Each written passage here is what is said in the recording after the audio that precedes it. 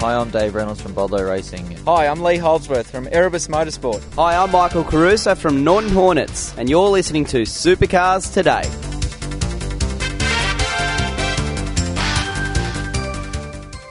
It's V8 Supercar News with Craig Revell on Supercars Today.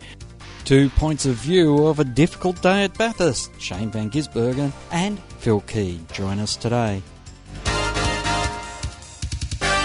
Each week, join the Inside Motorsport team as they look at all the news from across Australia and around the world. This year in Formula 3, I think it's a fantastic environment for me to be doing that. However, I believe for myself, a sustainable career in tin tops such as V8 Supercars in Australia is where I see myself. Second crack at the Australian title since we've been back, and a bit unlucky the first time, but we end up with a win there at Speedway City 2 weeks ago. Inside Motorsport broadcast on community radio and online at sportradio.com.au.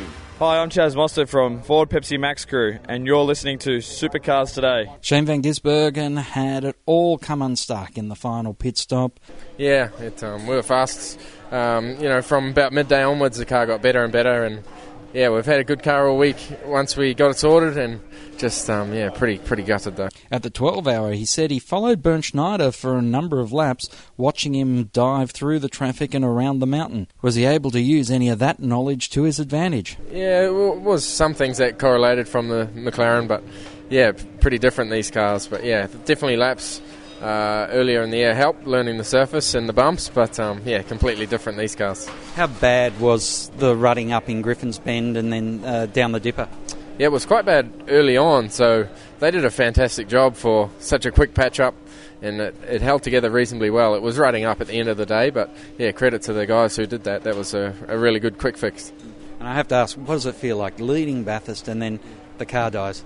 I don't really know how to put it into words yet, but I'm pretty stoked that we had the speed, and it was such a good race. But whatever happened at the stop was pretty gut-wrenching for everyone, and everyone here is pretty gutted. But we knew we had a good shot today. Each week, find out what the men behind the V8 News know and what the drivers and teams are going to do next. It's interviews and opinions on Inside Supercars. When we all amalgamated, if you like, into V8 Supercars, I still felt that we still had a teams versus a mothership, meaning V8 Supercars. Tune in for more at sportradio.com.au or lock in the podcast on your iTunes or mobile device. Search Inside Supercars. Hi, I'm James Moffat from the Norton Hornets, and you're listening to Supercars Today. Phil Keed is the engineer for Fabian Coulthard, and he had a difficult day. And at one point, it was looking like the Lockwood car was running in a rally, visiting the service park, more so than a V8 Supercar race. Yeah, it was unbelievable. It really was. Absolutely ridiculous. But anyway, yeah, I've never seen one quite like that before. You did an amazing amount of work to get Fabian out there, and lo and behold, late in the race, he's back up into that top 10. I think at one stage up into the top 5.